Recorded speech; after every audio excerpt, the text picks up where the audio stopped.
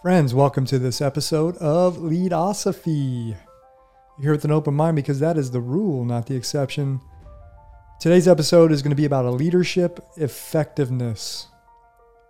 Are you an effective leader? Think about that question for just a second. Let that bounce around in your gray matter. Are you an effective leader? Are you an effective leader? How do you know? Who's the judge? Is it the eye of the beholder?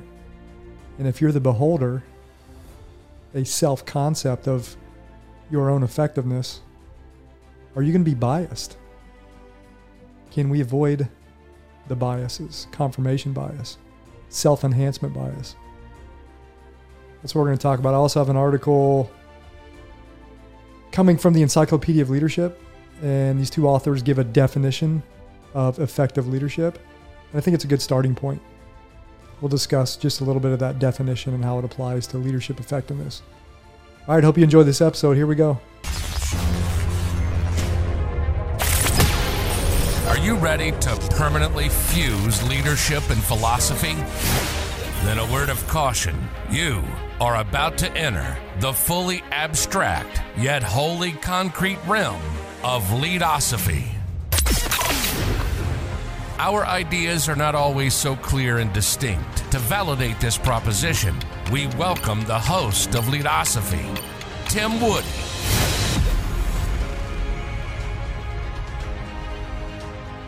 All right, everybody, welcome back to Leadosophy, where we break down leadership effectiveness. The leadership effectiveness, I believe, is tossed around kind of haphazardly. We just throw that term around loosely. He or she is an effective leader. John's effective. But what does that really mean? That's what Leadosophy is searching for today.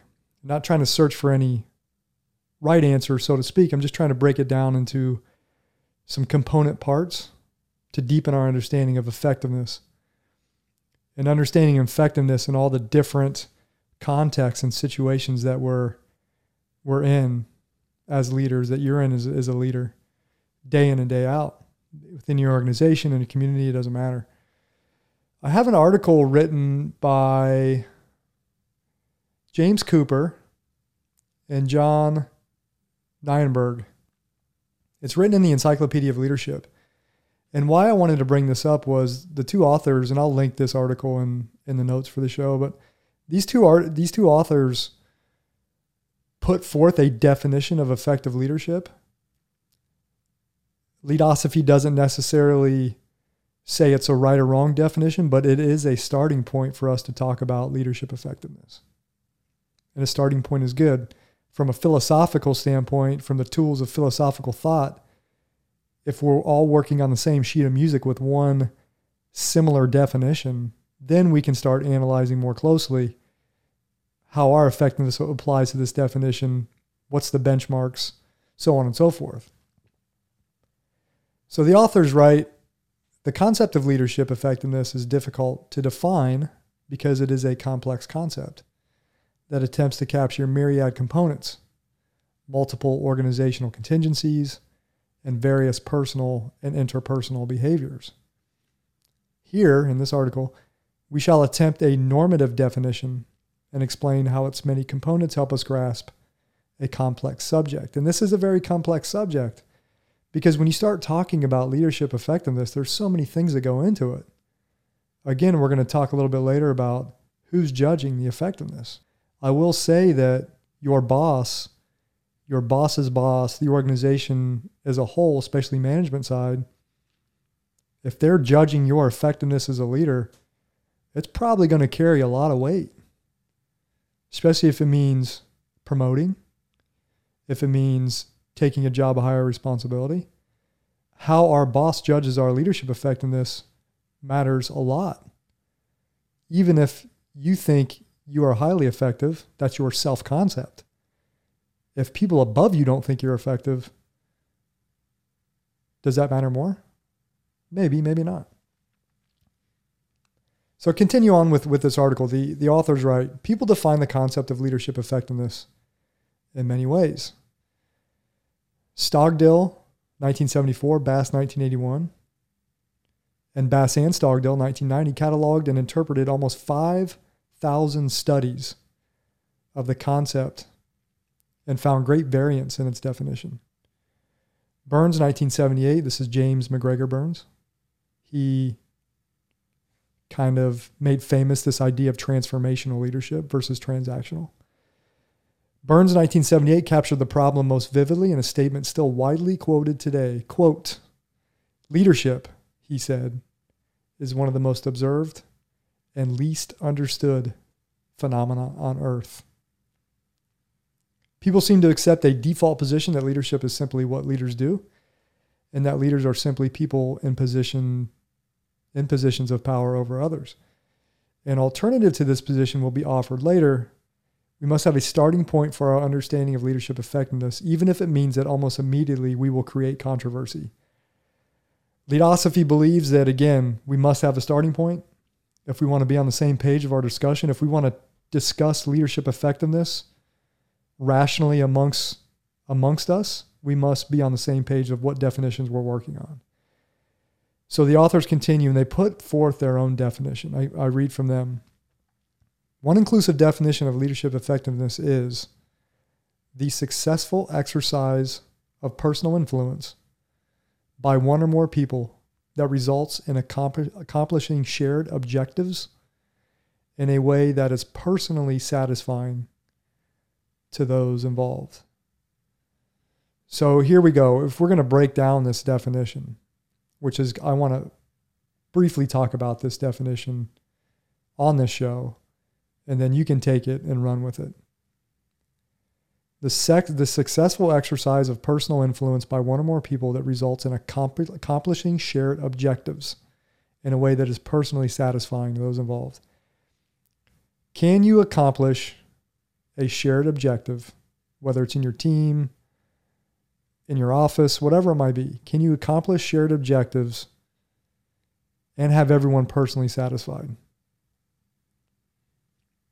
This is the dichotomy between a mission-centric idea of effectiveness, leadership effectiveness, and the human-centric side of leadership effectiveness. And I think I've talked about this on other shows before. I think I just brought it up on the last show. The hydraulic model, where are we channeling our energy?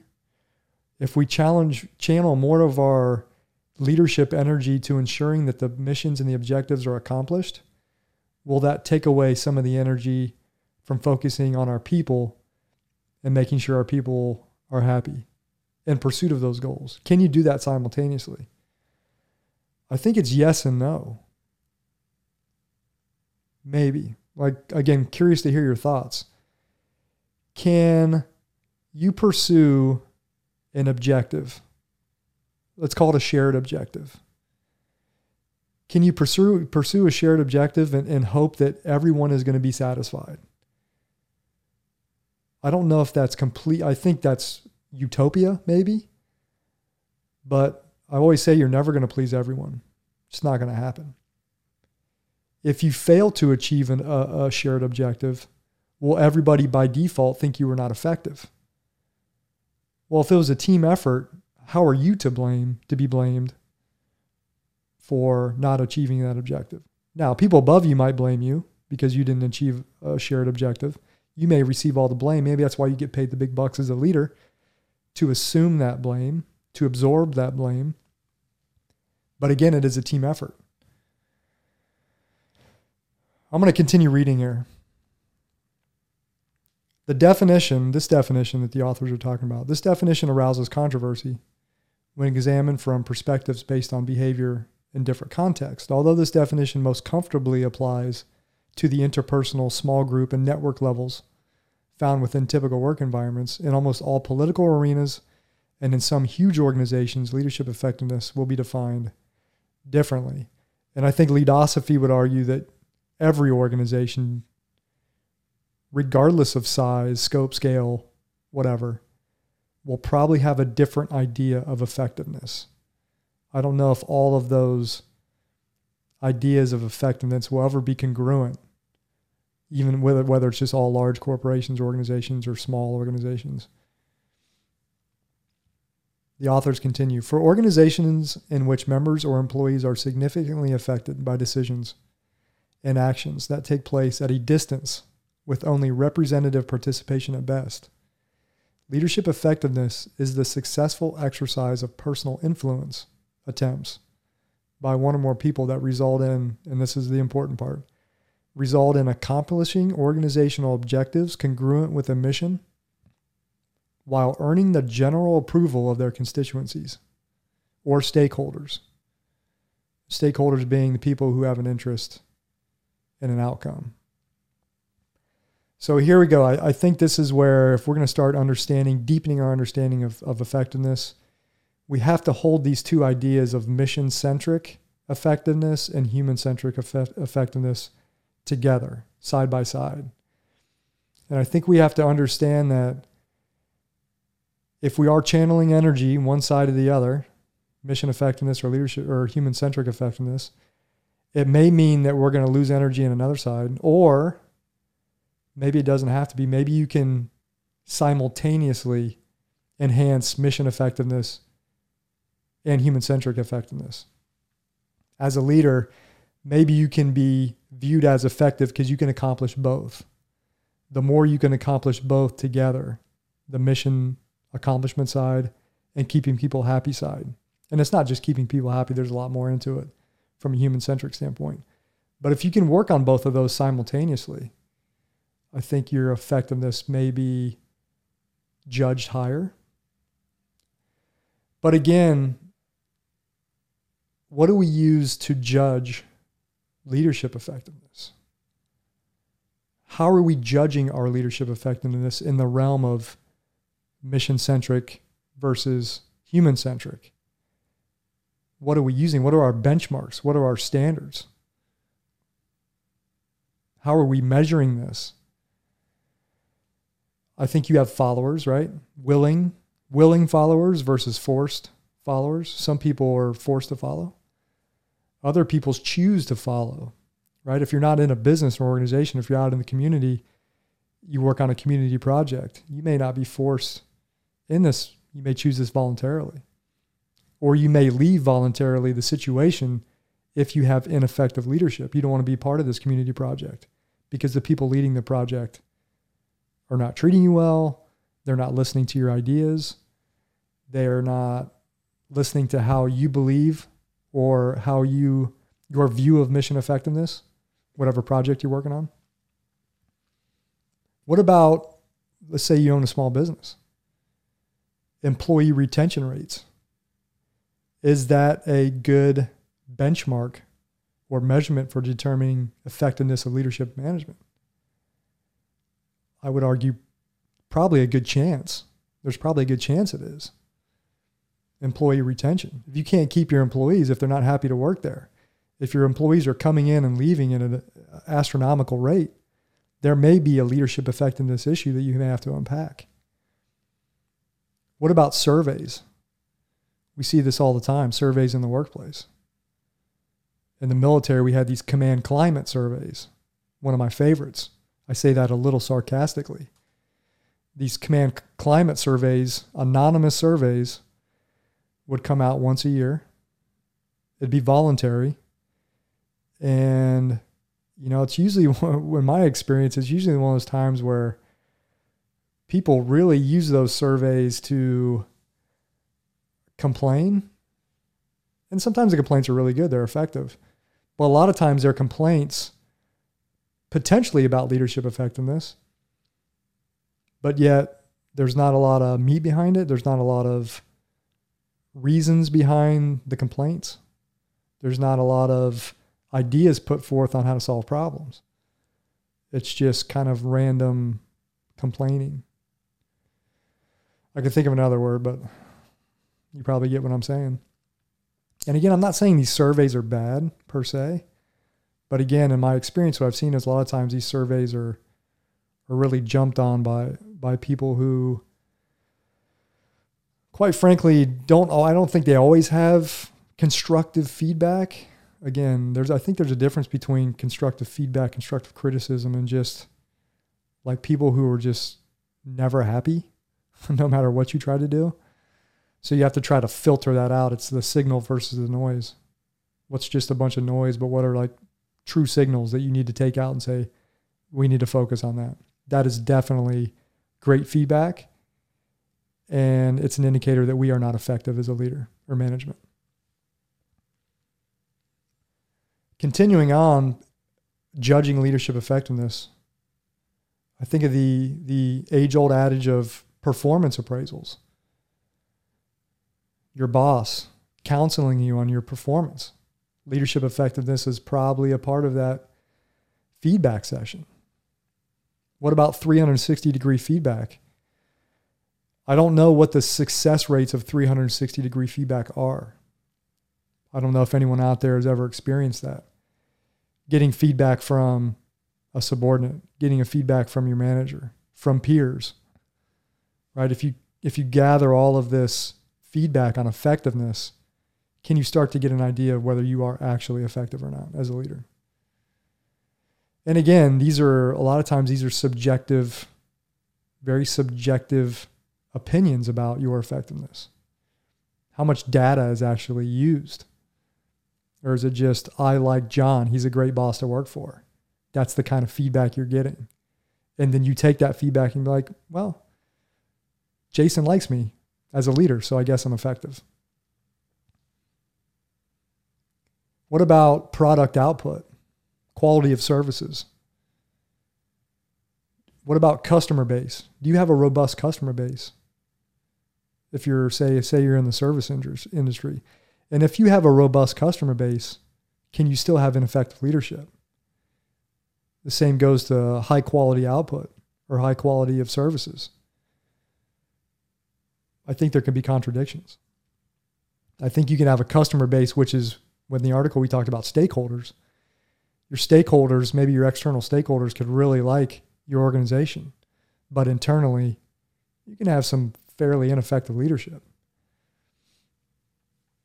What about objectives reached, missions accomplished, financial growth? And then one of my favorite, collective happiness. And how do you measure collective happiness? I talked about this on I think the last episode. If you have extremely low morale in your organization, you have a very dysfunctional organizational climate, organizational culture. However, you are financially a huge success, your business. What's the contradiction? And are you effective? Mission-centric versus human-centric. And if you have a big disparity between the two, how long before the one causes the other to collapse? How long, if you're high on mission success and you're very low on employee morale on the human-centric side, how long before that will cause the mission-centric stuff to collapse? I don't know. So again, we ask ourselves this question: are we effective? And I've talked about who decides this and which groups carry the most weight. Is it easier to judge our effectiveness as a coach, a mentor? What about a husband or a wife? Is judging ourselves as an effective husband or wife the same as judging ourselves as an effective leader? Is there overlap? What are the standards of judgment? Are there objective standards, like observing a diving competition or even gymnastics?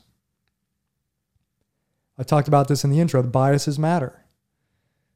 If we're talking about this idea of self-concept and judging our own effectiveness, I don't know if we can do that accurately. Which it creates a paradox for Leadosophy, because Leadosophy is very much into reflection and self-reflection. So I think that's part of the self-reflection.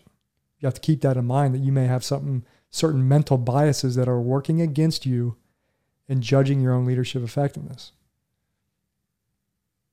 Confirmation bias is a huge one. If you believe that you are effective as a leader, it's going to affect how you filter information external information. If someone says you're not effective, you believe you are effective, you're going to explain away why someone else said that you're effective and you believe that you are. You're going to try to explain you will reason away why Schmitty, your boss, has said you're ineffective, but you believe you are effective. Or Schmitty has said you're ineffective, but you believe you are effective. You will reason Schmitty's comments away, more than likely. Same thing with maybe followers around you. If they think you're effective, but you may have low self-confidence, you may have low confidence level, you may continually believe that you're not effective, no matter how much feedback you get from your followers saying you are effective. Same thing with, kids who are continually dejected, or maybe they're told they're not good enough. If someone comes along and tries to say you are good enough, it might be hard for them to process that when they've been maybe beaten down mentally over long periods of time.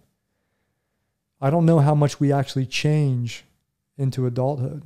If we have low confidence, anything that comes into our mental purview, we may try to explain a way that contradicts that. And then the self-enhancement bias.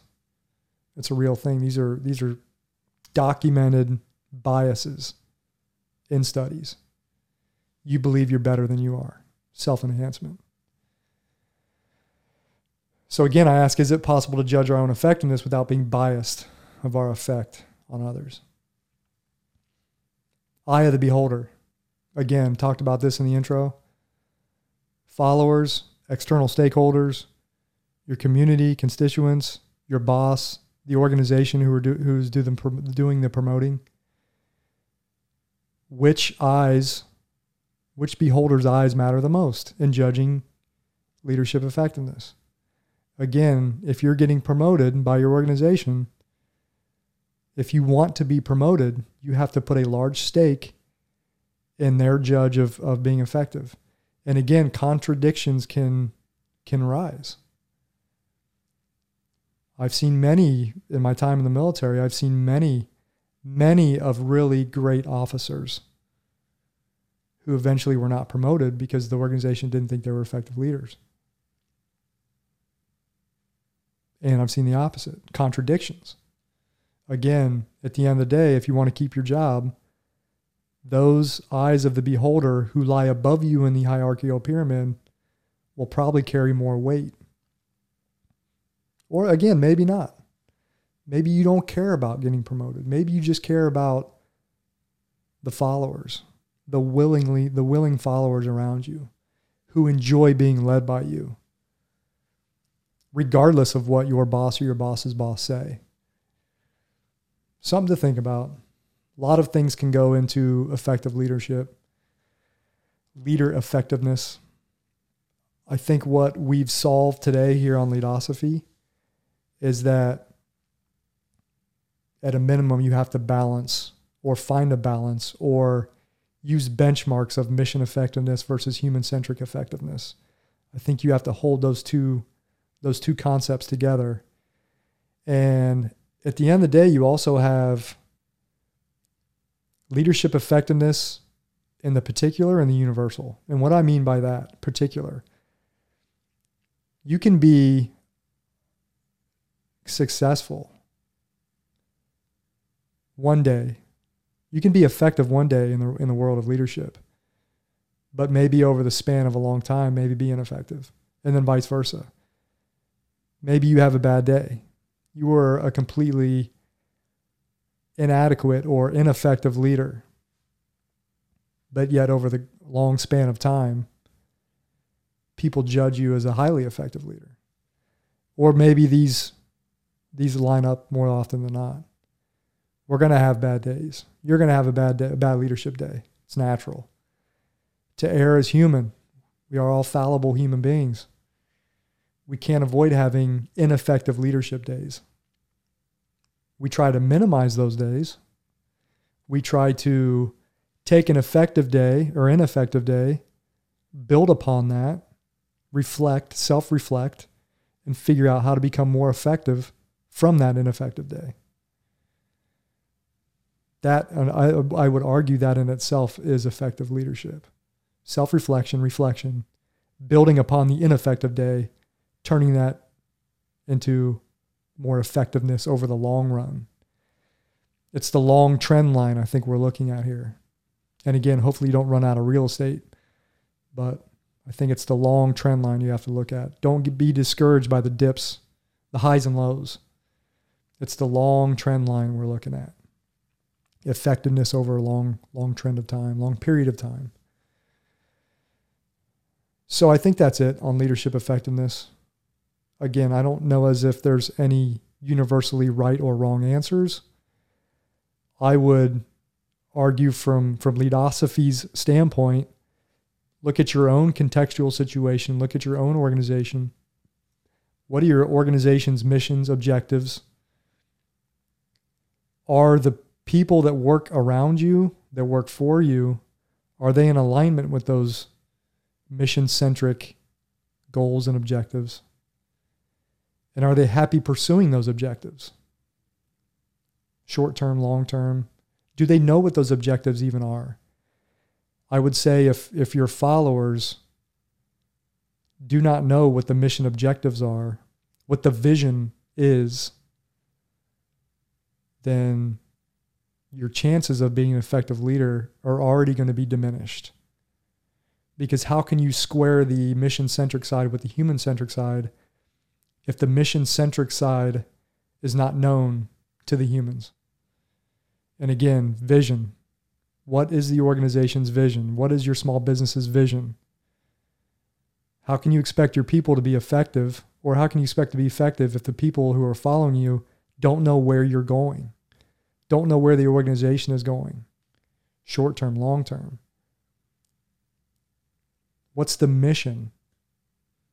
Is there even a mission statement? All right, folks, that's it. That's all I got. Remember, take this idea of leadership effectiveness and just reflect on it. Think about it. Remember about your own biases and how they may affect your judgment on your effectiveness. What about just asking someone, am I effective? And then by asking that, maybe try to unpack that. What are they using to judge how effective you are? And have they judged their own effectiveness? All good stuff. All right, that's all I have. Remember, Leadosophy is about using the tools of philosophical thought to deepen our understanding of leadership and of life. I hope you enjoyed this episode on leadership effectiveness. We'll see you next time. Thanks for watching and listening to another episode of Leadosophy. If you liked what you heard today, hit that subscribe button and check out Leadosophy.com and learn more about Tim's ideas on philosophy and leadership. We'll see you next time.